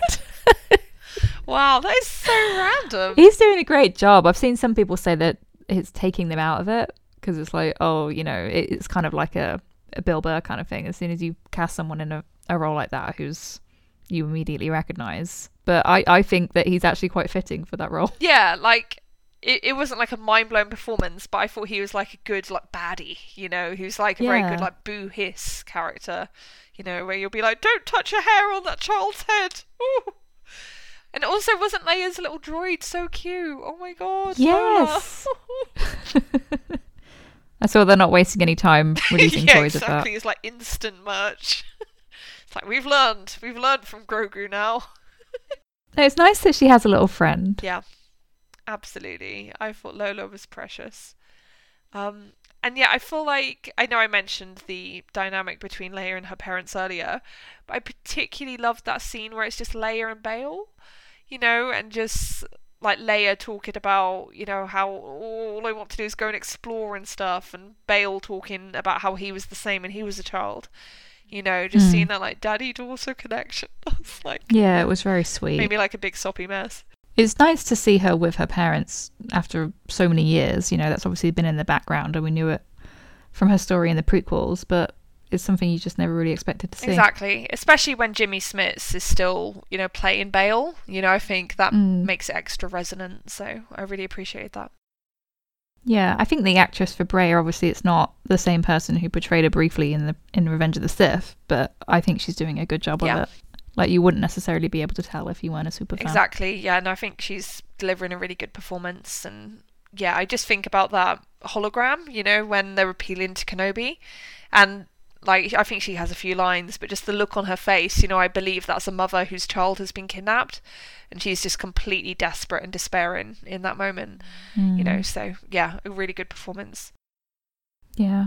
It is making me wonder how much Luke we're going to get in contrast. Yes. So I expect, obviously, to see more of Owen and Beru. Yeah. And honestly, I thought about Kirsty after the first episode, because Kirsty texted me, you know, after the trailer came out, and was basically like, oh, not Luke! Because in the trailer, they show the shot of Obi-Wan's spying on Luke through the binoculars, right? And I think we were both afraid, oh no, it's going to turn into another Luke extravaganza. But that's literally it. That's the only time. Yeah, and I thought in context that worked quite well with Owen trying to get him to help him work on the farm, and he's just like wandering off to pretend to pod race. Exactly. It also reminded me of like how much better Leia is than Luke. Like, I know that's mean, they're both children, okay, so I'm not trashing children. They're having very different upbringings. Exactly, right? Because Leia, you know, she's the children of senators. She's probably getting like a top tier education. You know, she's being prepared for like work in the diplomatic arena. Whereas Luke, he's literally been trained to be a farmer. You know, nothing wrong with being a farmer whatsoever. But one person is being trained to be a big influential player in galactic politics, and the other is being trained to just stay where he is, right? And again, I think that's part of Obi-Wan's point, you know, in terms of trying to get that little toy spaceship to him. So he's like, I want to broaden his horizons. You know, I want to show him there's more. I liked that because it fed into the tension in A New Hope when Owen is like, oh, you shouldn't be thinking about going to the academy, or, you know, I need you here helping me. And that's obviously a struggle that goes on throughout Luke's life. Yeah. So yeah, I feel like we've covered most of the big elements of episode 1. Well, I guess we get Obi-Wan going out into the desert to dig up his saber, so it was kind of like the Tross moment in reverse. Yeah, no, that's true. It's like, God, how many like lightsabers are there buried in this desert at this point? But digging it up, I liked the symbolism of that. I don't like the idea of burying them, and that was what was interesting, because in hindsight, you know, if you're framing him digging it up as the right thing to do, maybe burying it is the wrong thing to do. That's him like running away from the problems. I know it's probably for the best that in that immediate aftermath of Order 66 that he was hiding and laying low and not using the saber to draw attention to himself. But it's just an interesting reframing from the end of The Rise of Skywalker, as, you know, that obviously presents it as like a nice, respectful thing that Rey is doing. Yeah. Maybe the sequel trilogy will start with lightsabers being uncovered. Who knows? Or someone going fishing and like bringing up Kylo's saber from the bottom of the ocean. I mentioned it briefly before, but that whole like little thread of like Benny Safdie, is it? Who's also the director of Uncut Gems. I know he also acts. This is not the only thing. Oh yeah, he was in Licorice Pizza. He was great. Yeah, exactly. In that. He acts quite a bit. And Good Time. Like, having watched Good Time and Licorice Pizza relatively recently, like, obviously I know he's a director as well, but I buy him as an actor. Yeah. I think he did a good job. Yeah, in the way that he like approaches Obi-Wan and is immediately like under the assumption that, okay, finally I found you, like now we can get back to saving the galaxy. And then he's just so taken aback by how, you know, and Ewan is doing a great job in that scene too, to be honest. Like, first pretending he doesn't recognize him and he's got the wrong person, and then just like the utter defeat, you know, and you need to feel defeated too, like accept that we lost, that time is over, you need to just go back and like live a normal life and stay low like I am. I thought that was all handled really well. I found it quite heartbreaking, and especially when the payoff to that is that you don't get like a big grand scene where he's like caught and has a battle with an Inquisitor. You literally just see his dead body strung up. You know, I found that quite chilling and powerful. So I feel like that's the ultimate statement on the consequences of inaction, right? Like that, people can end up dead because of this, you know, and there's a reason why the Jedi are compelled to show compassion and help others, and it's to avoid things like this happening.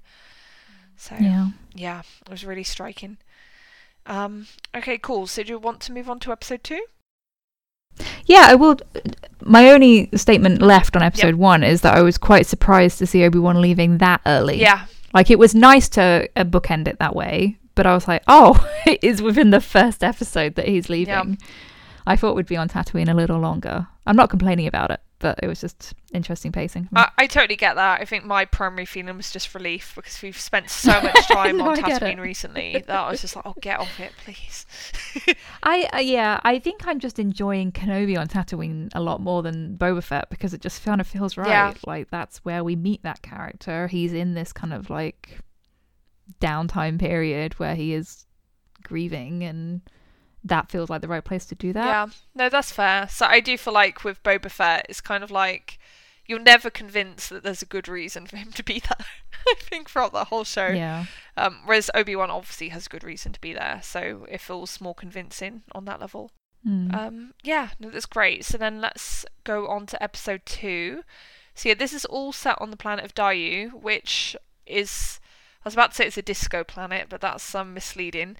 It's a neon glow planet that's kind of dark as well, and there's like a big drug scene going on. There's like Blade Runner vibes. Yeah, Blade Runner, exactly. It's very much like the lower levels of Coruscant from Attack of the Clones. I feel like that's the equivalent Star Warsy thing I can think of to compare it to. And I actually felt one of the most striking parts of this whole episode was early on when he meets a teenage girl and she's trying to sell him drugs. Did you know that's Ewan's daughter? I did not. Wow. I saw that, She was good. She was, wasn't she? She's talented. Wow, that impresses me. Especially the fact, oh my god, that has like such meta meaning now. I know that with the whole daughter line. I always want someone's daughter too. Your daughter. Oh my god. That's so weird. Wow. Okay. But yeah, putting the fact it's Ewan's daughter out of my mind for a moment, I felt that character, like, I couldn't help but draw an instant comparison to the mods from Book of Boba Fett. It's like a similar age in terms of like, a teenager from like a disadvantaged background. But like for a moment, I never for a single moment bought any of the mods as actual people. They're pure ciphers, in that show. They have no like texture or reality to them whatsoever. Whereas in a few lines with this girl on this planet, I bought that she was a real person with a backstory and emotion, Yeah, there's a sense of history there, exactly. Isn't there? And she's not just there to like fulfill. I can't put my finger on what's different. Maybe it's just the performance or something in the writing, but I agree with you. And I think it's a shame because I think, is it Sophie Thatcher who played that central she is mod? Such a good actor. She's amazing. I feel like she had the potential to do something. Yeah, but she was just given nothing, basically. Yeah. So I think the problem is that in Boba Fett, they're purely just there to become Boba Fett's sidekicks, right? Because it's almost like instantaneous that he does like a nice thing for them, and then like, okay, we're gonna go with you now, and like that's it. There's like no development, there's no build up to that whatsoever. They're just suddenly buddies of Boba Fett and completely loyal to him, and it just feels completely unearned and arbitrary. It does feel quite convenient, doesn't it? Exactly. Whereas this girl, she's a drug dealer, basically, but she's obviously someone who's like ended up in that trade against her will. And at the end, I thought there was a really nice tension between the fact you feel that there's some genuine sympathy from her towards Obi-Wan, in terms of she sympathizes with the fact that he's lost his daughter, or at least he tells her that's what's happened. But at the same time, she's still trying to like get him hooked on drugs so she can make him a client. So that was kind of like sad but sinister as well, and I thought it worked really nicely. Yeah, that was well done. Yeah, so basically this episode, the crux of it is that Kenobi goes to this planet because he's been told that's where Leia is, essentially, and he like hooks up with some underground people, they give him clues and he finds Leia, and then it's like a chase, where the Inquisitors are after them and he and Leia have to get off the planet. So it's a very simple story fundamentally, but obviously there's like lots of little twists and turns along the way. How did this episode compare to the first one for you, Kirsty? Hard to say. I enjoyed them both, honestly. I thought they worked well together. Yeah, this is hard to differentiate as well, right? Yeah. So I presume you watched them straight back to back, as I did. Yes. Yeah, exactly. Yeah. So they just feel like one story. But yeah, this is obviously the one where we get that first idea of what the relationship's like between Obi-Wan and Leia. And I really liked their relationship. I thought they were really cute together. Were there any highlights to their interactions that you particularly liked? Definitely the clear point where he is reminded of Padme. Yes, that was so lovely. Oh my god. I wasn't sure whether to like hope for a Padme reference. And obviously it's more than that. It's not just, I mean, ultimately that's what it is, but I feel like it feels organic there, where he, you know, this is the first time he's meeting Leia at an age beyond being a newborn. Yeah, exactly. And you know, he might not have wanted to be thinking about Padme for a long time because it's too painful to think about what happened. Yeah. And then it's like, oh, this really is Padme's daughter in a lot of ways, even though she doesn't know that herself. Exactly. And I think it also felt so specific, you know, in terms of what triggered him to think of Padme, because specifically how Leia was behaving and the way she was talking there, it reminded me very strongly of how Padme was in The Phantom Menace. Yeah, same. And I could tell that was exactly where Kenobi's mind was going, you know, that was what he was thinking of when he was being reminded of Padme. And I think that's a real testament to the little actress playing Leia as well. The fact she can evoke that so well, it's really quite extraordinary. Yeah, it was great. Yeah, so that was a lovely little moment. There's also just like little things, you know, when they're on the run, he buys her a cloak, you know, to disguise her. And the gloves. And like, you know, there's like a proper dad moment where, you know, he's like, no, you don't need those. Because she's picking up some gloves to try on. And then like he just instantly admits defeat like a few seconds later and he's like, yeah, I'll get them too. It's so funny. We'll keep you quiet. Yeah, exactly. I found that really adorable. I was like, wow, he would be a very poor man very quickly if he were like a full-time dad. So she would just like dance circles around him. I know since 2015 when we found out Ben Solo's birth name that it's been like obvious, even though we didn't quite understand it, that Leia named him after Ben Kenobi. Yes. But, you know, obviously looking back at A New Hope, it's like, well, she didn't really have a ton of personal connection with him. Like, I know Bail was close to him, but is that enough? But this is obviously bridging that gap. Ben is coming to be very important to her. So it's really nice. Exactly. I think it gives it so much more weight now, the fact that she called her son Ben, because there were like lots of like jokes and laughs about that, you know, in the fandom, because it's like, this is a bit weird. But yeah, I feel like it's obviously like a retcon, you know, I'm sure there wasn't that thought about how, Leia met Ben Kenobi when she was a little girl, well before the events of A New Hope. I'm sure JJ was not thinking along those lines when they called Ben, like as in Ben Solo. But I think it works really well. I guess he was important to Han too. Yeah, it's true. Right? I mean, I know at the beginning when they first meet, he's like quite dismissive of him, but in the end, like, Kenobi sacrifices his life so that they can escape. And to be clear, I do think that Ben Solo was always meant to be named after Ben Kenobi. It's just, they obviously didn't have this like grand backstory of a relationship in mind, you know, for Leia and Ben Kenobi. Yeah. God, it gets confusing with all the Bens. I'm sorry. So Ben Kenobi. Yeah, so just lots of really cute little moments between them. This episode also had Kamal Nanjiani. Yeah, we thought he was going to be a Jedi. Yeah, but he was a Jedi con artist, which I love as a concept. I think it's so cool, and he had great fun playing it. I thought he was really good. I think that's the first time I've seen, and this could easily be something that's happened in the comics before, or I'm forgetting an episode of the Clone Wars, but like the first time I've seen someone like pretending to be a Jedi for monetary gain. Like, that just struck me as so funny, and like, why hasn't this been done before? And it made so much sense, right? Because there's a lot of establishment, particularly in the other materials, you know, like books and stuff, about how the Force is sort of like a religion, you know, and like a lot of ordinary people place enormous stock in the Jedi, you know, in the Force in particular. So it makes sense that wouldn't just vanish overnight, you know, when the Jedi are destroyed by the Empire, but that belief in them and trust in them would persist, you know. So it would be kind of lucrative, you know, if you were to position yourself as a like covert Jedi who's still helping people. Also incredibly dangerous, because someone could easily come after you and kill you. Yeah, exactly. So got nothing to lose, I guess. Yeah, although isn't he like confronted by Reva, and she does not kill him because she knows instantly that he's not a Jedi. She's just kind of like annoyed with him.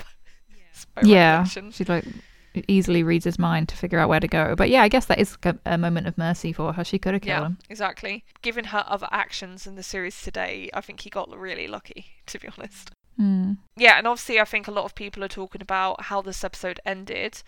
So it ends with, you know, all the main players, if you will, going to like a cargo flight center. I don't know what it's called.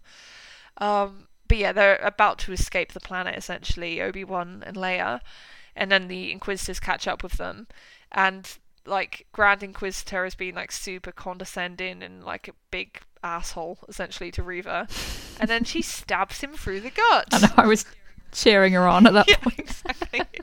And yeah, he was being insufferable. Yeah, exactly. I thought, yeah, you go for that. He deserved that. He really did. He was not being a nice guy. I mean, he can't die if it is the same guy, yes, but he can. You know, they all come back to life. Exactly. Maybe he has a Force dyad who's just waiting in the wings to come and heal him. It's a very similar wound to the one that Ben got on the Death Star ruins. Who knows? But yeah, no, I think he must live somehow. Seems like a pretty unsurvivable wound, but I guess Star Wars has done much, much worse to people and they've survived, so... Yeah, but I think it was a good way to show just how ruthless she is, that she would literally stab someone who's supposedly on her side working as a team with her. Exactly. And I think that action, it really does make me think what the future is going to be like for Reva from now on, right? Because obviously, you know, she's been working as part of that group of Inquisitors, you know, up until this point. And I don't see any way back from that, you know, in terms of her working with the other Inquisitors. Because, you know, short of the Grand Inquisitor being demoted, which I don't think is going to happen, she's still the Grand Inquisitor in Rebels, right? Like, yeah. There's no way going back from that. You know, he's not going to be like, oh, it's fine, I understand, you had a bad day, it's okay. You know, it's just not going to happen. So, yeah, I feel like, obviously, you know, they've established that Reva is very intent on getting into Vader's good graces specifically. So maybe in her head, her plan is, I don't care about being part of these like stupid Inquisitors. They're dumb, they're annoying, I don't hate them. All I want to do is be the second hand to Vader, you know. I feel like that might be, you know, her thinking at the moment. Careful what you wish for. Yeah, exactly. I feel like that's not going to go to plan, you know, for so many reasons. But yeah, do you get similar vibes to that in terms of like no going back from here? Like she can't really be like an Inquisitor as such from now on? Yeah, I feel like she'll be out on her own. Yeah, perfectly paving the way towards redemption. In a way, if you want to really draw out and maybe stretch the Kylo parallel, the stabbing is like a no going back, isn't it? Exactly. It's definitely a very decisive move. And yeah, obviously the very last shot of this episode is Anakin in the Bacta tank.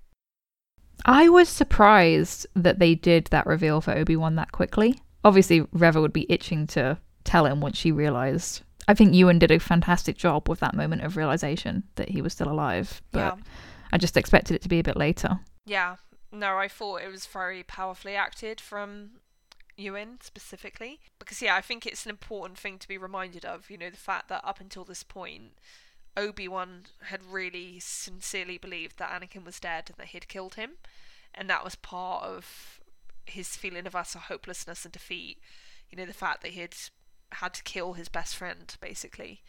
And also it changes everything. It changes everything, because obviously there's certain relief in that, but there's also horror in knowing what Anakin has become now and what a threat he represents.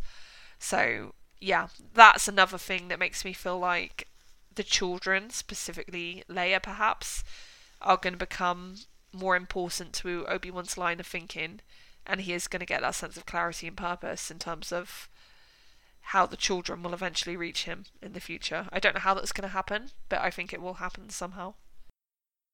Yeah, but you can see everything like hitting him all at once, and probably like the realization of the true amount of danger that Leia and Luke are in, considering their father is still alive. Absolutely. If he found out. Yes, it does make me wonder, you know, how his behaviour with Leia is going to change in the next episode, now that he knows that her father is still alive, and would obviously be incredibly interested in finding her, if he knew.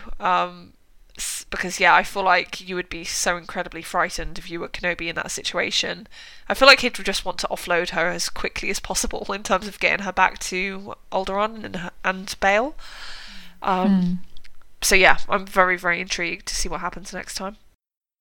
Me too. I'm very eager to watch that next episode. And, yeah, it's nice to feel that way. Yeah, exactly. I think something we've both said, like, to one another, and perhaps on Twitter, I can't remember, is that part of the reason why this show is such a delight to watch is it feels like there's real like dramatic stakes, you know, like a real structure and a real like plan behind it. Again, might be jumping the gun. We're only 2 episodes in, you know, who knows what will happen. But right now it feels as compelling to me as any compelling TV show, not necessarily just a Star Wars show, if that makes sense. It's just quite an achievement thinking about it, because we know how things turn out for all these characters. Sure. Do you know what I mean? So it's quite an achievement for them to reach those stakes. And I was actually feeling anxious watching them, like trying to get away. And I know that they're going to be okay. Yeah. So yeah, there's like a challenge there with prequels to raise that tension, and they've managed to do it. Yeah. For me, anyway. They're convincing me that this is a story worth telling, and I think that's impressive. You know, because I think it was easy to be quite cynical about an Obi-Wan Kenobi project, you know, with the idea in mind that all he did was stay in that desert for 19 years, watching over Luke and waiting for him to grow up. What story is there to tell? Whereas now that I'm seeing how thoughtfully and seriously they're looking at the psyche of the character and exploring like his inner turmoil and his guilt and all those emotional aspects of the character, I feel like it is justifying its own existence, which is great. I will say I'm still a little apprehensive about his confrontation with Anakin. Yes, I think that's reasonable. I'm also somewhat apprehensive.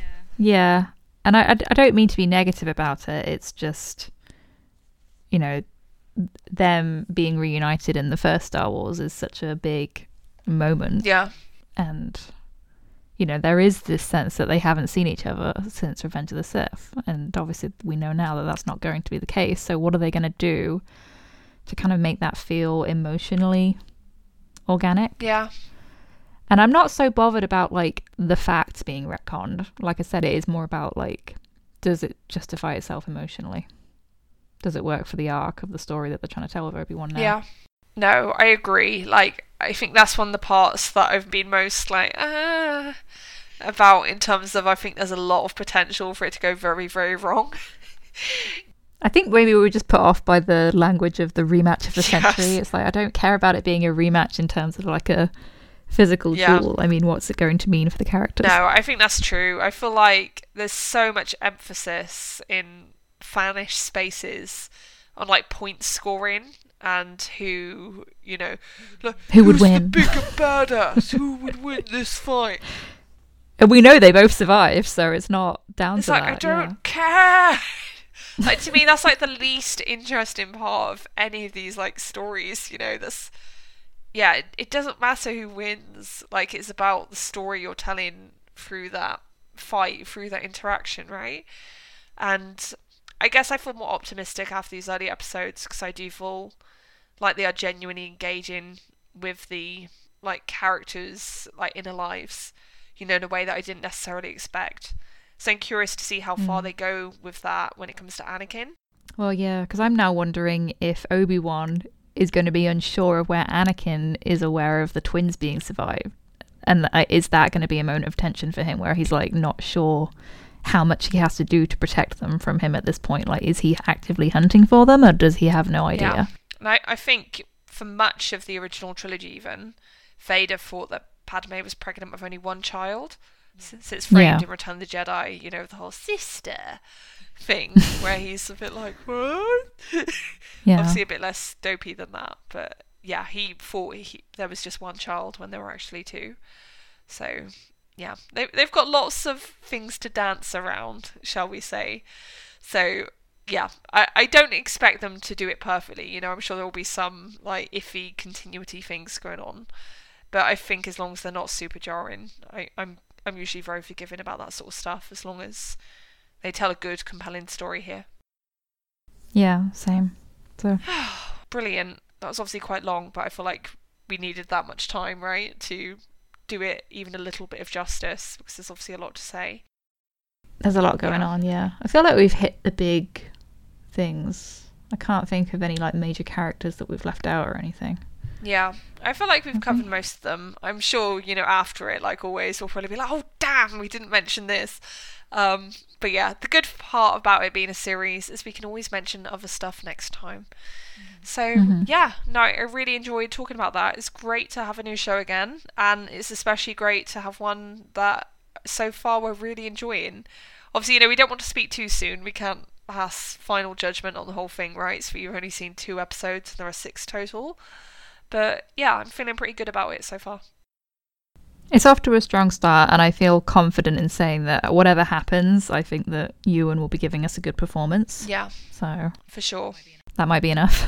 Exactly. And just seeing real people giving actual performances with nuance and emotion. I love that. There are too many helmets in Star Wars, basically. So I'm happy that this is a relatively helmet-free zone so far. Yeah, there's so much life in that back and forth between Obi-Wan, or Ben, I should call him, and Leia. It's really lovely. Yeah. No, exactly. It's really nice and carefully done. So just one last thing. I know it's a bit mean to play a prediction game right now, and who knows? There's no stakes. It's fine. But do you think there will be any more direct Padme references over the course of this show?